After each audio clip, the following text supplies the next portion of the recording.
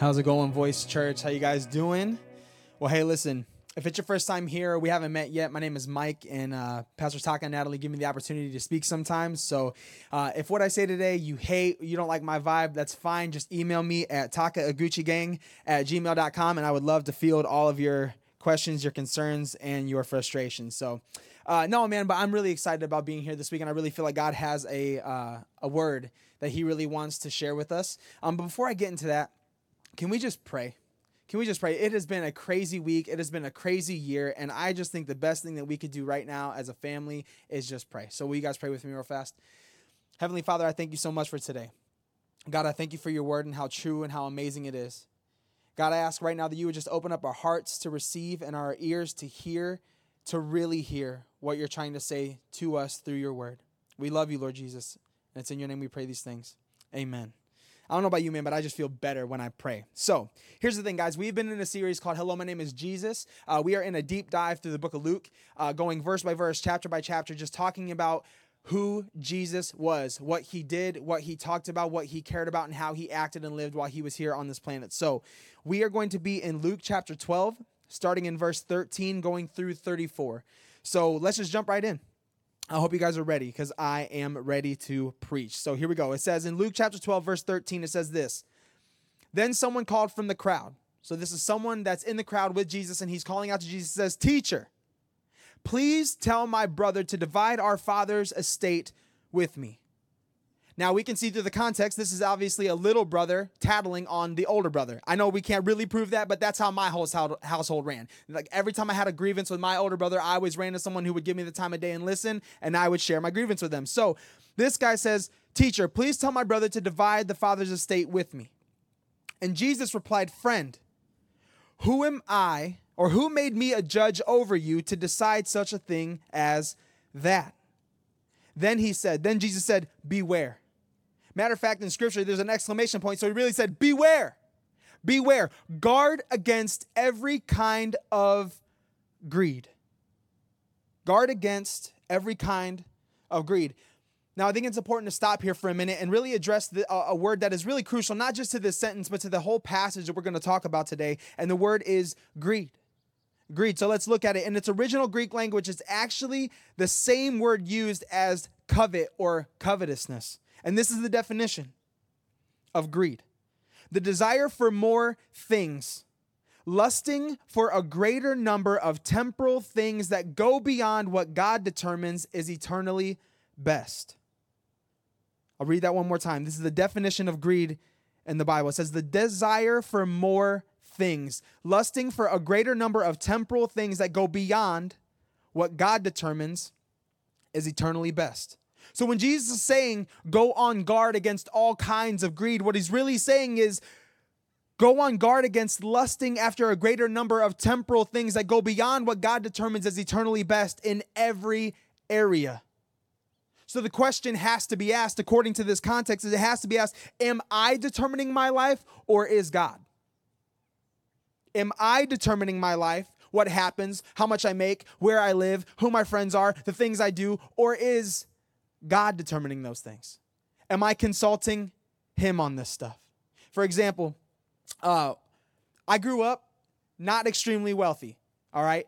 I grew up not having a whole lot of money, which was fine because me and my brother had no idea. You don't really know how broke you are until you have money, right? So like we would be like, oh, the toaster's not working. It's fine. Just smack it on the side. It'll be fine. Or like our power would sometimes go out unbeknownst to us that there's like cats underneath our trailer, like chewing at our wires, right? Like we just didn't know. Like it was like a fun game. Like the power goes out, we'd all yell, and then everyone would try to make a break for the electrical box, right? Like it's just fun. Like we just didn't care. Like we didn't realize.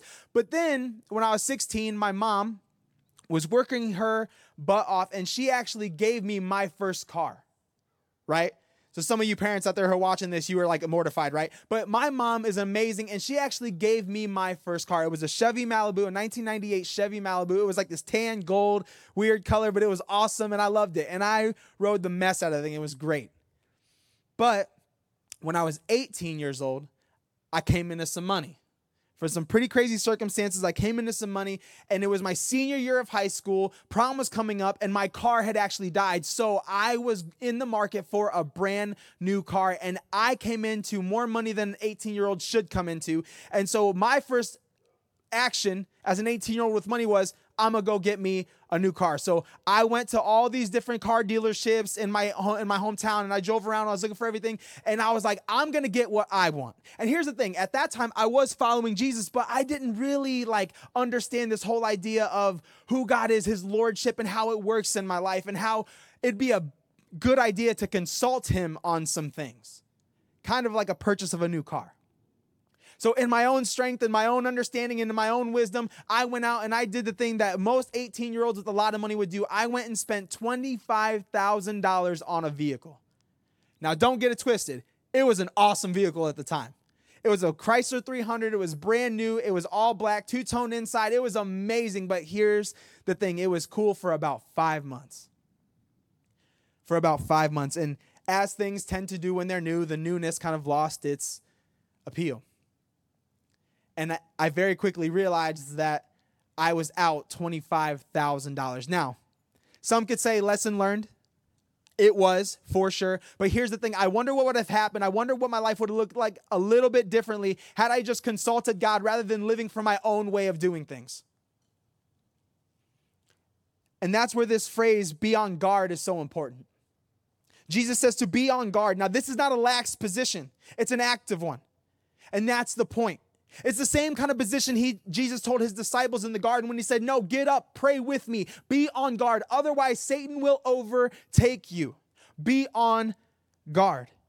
See, because if we're too loose in our guard duty over our heart and our mind, we will let the enemy come right up the wall and into our camp and destroy everything we have worked so hard to build. To be on guard in this way, Jesus is talking, he's using this almost like analogy, like you're an archer on a wall, like you're attack ready. You guys ever watch the show Friends when Ross talks about that unagi mentality, right? Like you're always on the ready. Like you're always ready for whatever's going to spring up on you. And including this specifically, he says, be on guard against greed. Almost in a way like you're an archer on a wall, making sure, constantly looking to see what is coming your way. Let's keep going. Jesus says this. He says, life is not measured by how much you own. People of America, can I get an amen? Life is not measured by how much you own. And I don't even feel like I need to camp on this. It's pretty self-explanatory. At the end of your life, you will not care. I promise you. You may care now, but you will not care what kind of car you drive, all the friendships that you worked so hard to maintain. Like those things, they're great, but they're not what life is measured by. It's not measured by how much you own. Then Jesus told them a story. He says, then he told them a story. A rich man had a fertile farm that produced fine crops. So the narrative switches. Now this is the rich man talking to himself. He said to himself, what should I do? I don't have room for all my crops. Then he said, I know.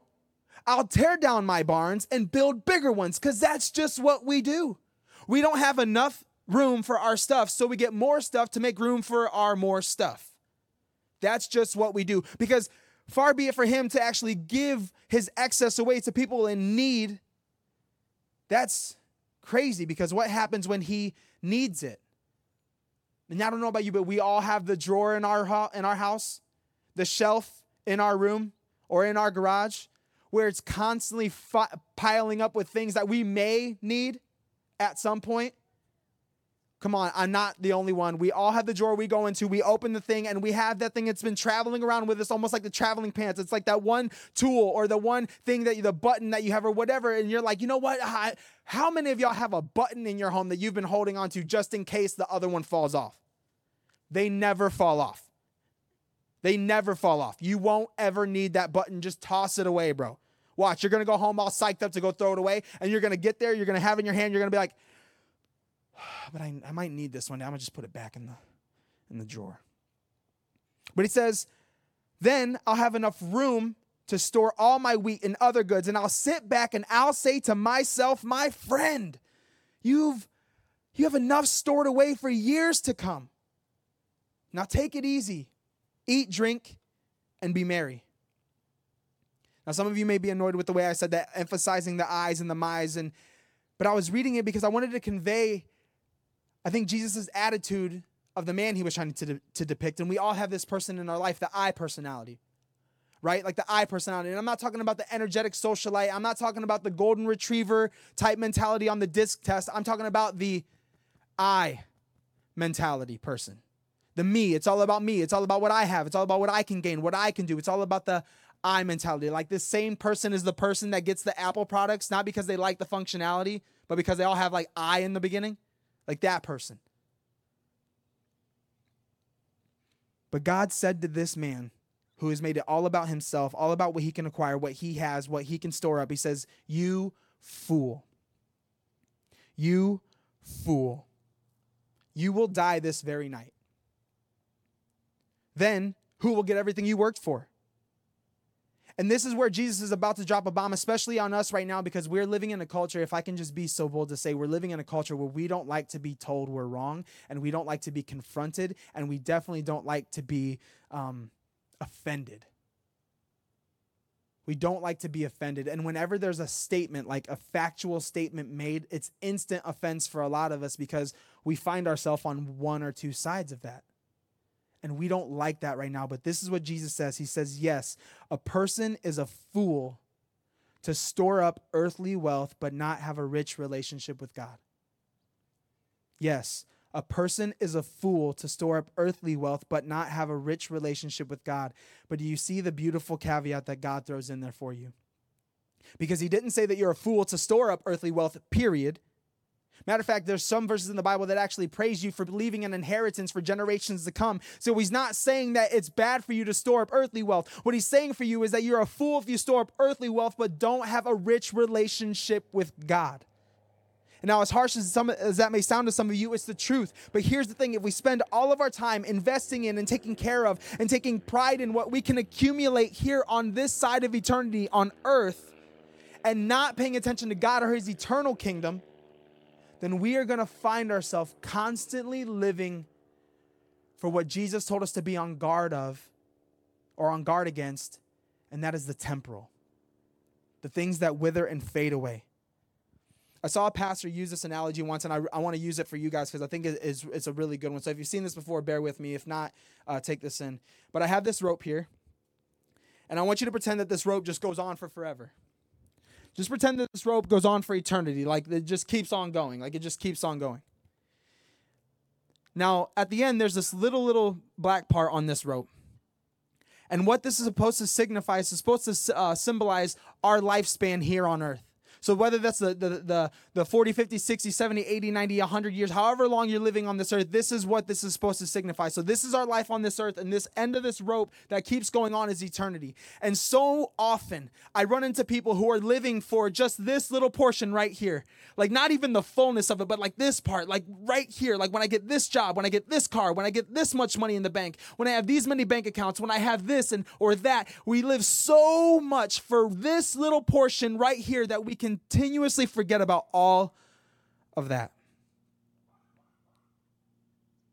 And this is what happens when we focus on things that are temporal. When you're in the wrong relationship you know you shouldn't be in, but right now it's giving you temporary feelings that you crave. This isn't just a financial talk or a possessions talk. There's a lot of things in our life that we're living for on this side of eternity that we are going to forfeit all of that for this.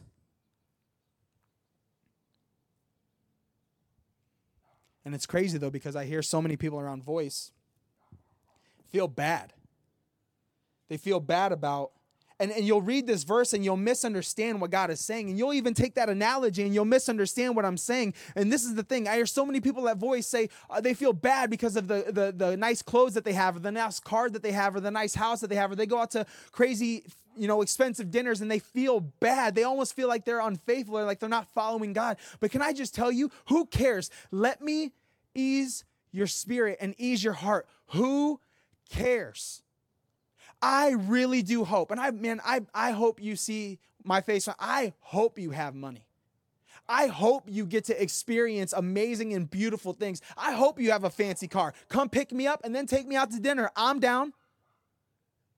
I hope you have those things. You know why? Because I'm a dad, and I love giving good gifts to my kids. I love it when we get to go to a gas station and they have these little juices with like the little figureheads on them. Some are like Iron Man or PJ Masks or whatever. And they're a little bit more expensive than just like regular juice. I love being able to give them just good gifts. How much better is God than me as a father? So I know that it brings him joy to bring you joy. But here's the thing. Have this stuff. I pray you have this stuff. But even more than that, I pray this stuff doesn't have you. And that's the thing. Is man, have the money, have the car, have the house. It's a beautiful thing. It's a blessing. All good and perfect things come from the Father above. But in that, have the stuff, but do not let the stuff have you. Everything we are given on this side of eternity brings us into a stewardship. A good steward reaps the benefit of the trust of his master. God gives seed to the sower, Scripture says. So the more God can trust you to be generous, the more he'll be generous with you.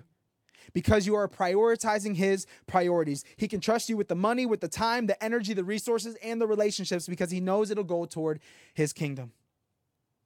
It's okay to have nice things as long as the nice things don't have you. Scripture says, it continues on, it says, then turning to his disciples, Jesus said, this is why we tell you not to worry about everyday life. Whether you have enough food to eat or enough clothes to wear, for life is more than food and your body more than clothing. Look at the ravens. They don't plant or harvest or store food in barns, for God feeds them. And you are far more valuable to him than any birds. Can all your worries add a single moment to your life? And if worry can't accomplish a little thing like that, what's the use of worrying over bigger things? Look at the lilies and how they grow. Look at the lilies and how they grow. They don't work or make their clothing, yet Solomon in all his glory was not dressed as beautifully as they are. And if God cares so wonderfully for flowers that are here today and thrown into the fire tomorrow, he will certainly care for you. Why do you have so little faith? And don't be concerned about what to eat or drink. Don't worry about such things. These things dominate the thoughts of unbelievers all over the world, but your Father already knows your needs. I really want us to hear what this verse is saying. This verse is not saying that you will never deal with doubt, and if you are a faith-filled person, you will never have a concern. I don't know about you, but I have had plenty of times in my life, even recently, especially during 2020, where I have had concerns about my finances and some clothes. And I've also had very big disagreements with my stomach and my wallet. They've been mad disagreements sometimes. This verse is not saying that if you believe in Jesus, you'll never doubt. On the contrary, I actually believe that if you follow Jesus, like really follow Jesus, doubt will be a normal occurrence. It says that these thoughts, these concerns dominate the thoughts of the unbeliever. Dominate. This word dominate means to go after intensely, to all you can think about. Basically, it means you obsess over these things, which all that comes down to priorities. Priorities in life and whose priorities you're going after. If you're taking notes, I don't want to presume you are, but if you are, you can write this down. If you're living for self, your worries will be overwhelming. If you're living for self, your worries will be overwhelming. If you're living for God, your worries end where your trust in him begins. If you're living for God, your worries end where your trust in him begins. So I have a question. It's kind of a three-part guy. But over the course of this next week, over the next few months, I want you to dive into this. And I really believe that if you answer this question with yourself honestly and in the presence of God, I really feel like there's going to be some internal revelation and healing that happens with you and God. So here's the thing. Are you worried about what and why? Are you worried about what and why? Are you worried? Man, of course I'm worried. It's 2020. Have you not seen? Yes, I'm worried. Well, about what? Man, coronavirus, my job, family, the election. Of course I'm worried. That's what I'm worried about. Why? Why? And that question right there will really show you where you're at internally with your faith and your trust in God. And that's where you start. I'm not harping on you. It's a beautiful thing. If you come to a conclusion with that why question at the end that you're not satisfied with, that's a beautiful place to start. In the last few verses, it says this. It says, seek the kingdom of God above all else. He will give you everything you need. Need, not want. There's a big difference, and that's really important. He will give you everything you need, not want, because sometimes the things you want aren't things that will do you any good. Like when my kids want candy at 6:30 in the morning. It's what they want, but it's definitely not what they need. No, it's not what I need. I need sleep. Last few verses, it says this. It says, so don't be afraid, little flock. For it gives your Father great happiness to give you the kingdom. Sell your possessions and give it to those in need. This will store up treasure for you in heaven, and the purses of heaven never get old or develop holes. Your treasure will be safe. No thief can steal it. No moth can destroy it. Wherever your treasure is, there the desires of your heart will also be. Wherever your treasure is, there the desires of your heart will also be. It is common and human to worry and chase after these things, but can I just tell you that God wants something greater for you than common? God wants something greater for you than common. He is not blind. He sees every need you have. It says seek his kingdom. It does not say seek God. It says seek his kingdom, which is to put God's priorities and initiatives as your highest priority and initiatives. To actively invest into what God is doing in and around the world. That is how you seek his kingdom. And he says that when you do that, he takes care of the rest. So as I'm closing, I want to leave you guys with 3 questions in light of everything that we've talked about.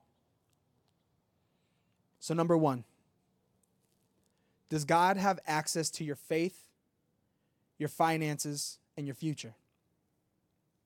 Does God have access to your faith, your finances, and your future? Or are you living so close-fisted with all of those things that you don't give him word and edgewise?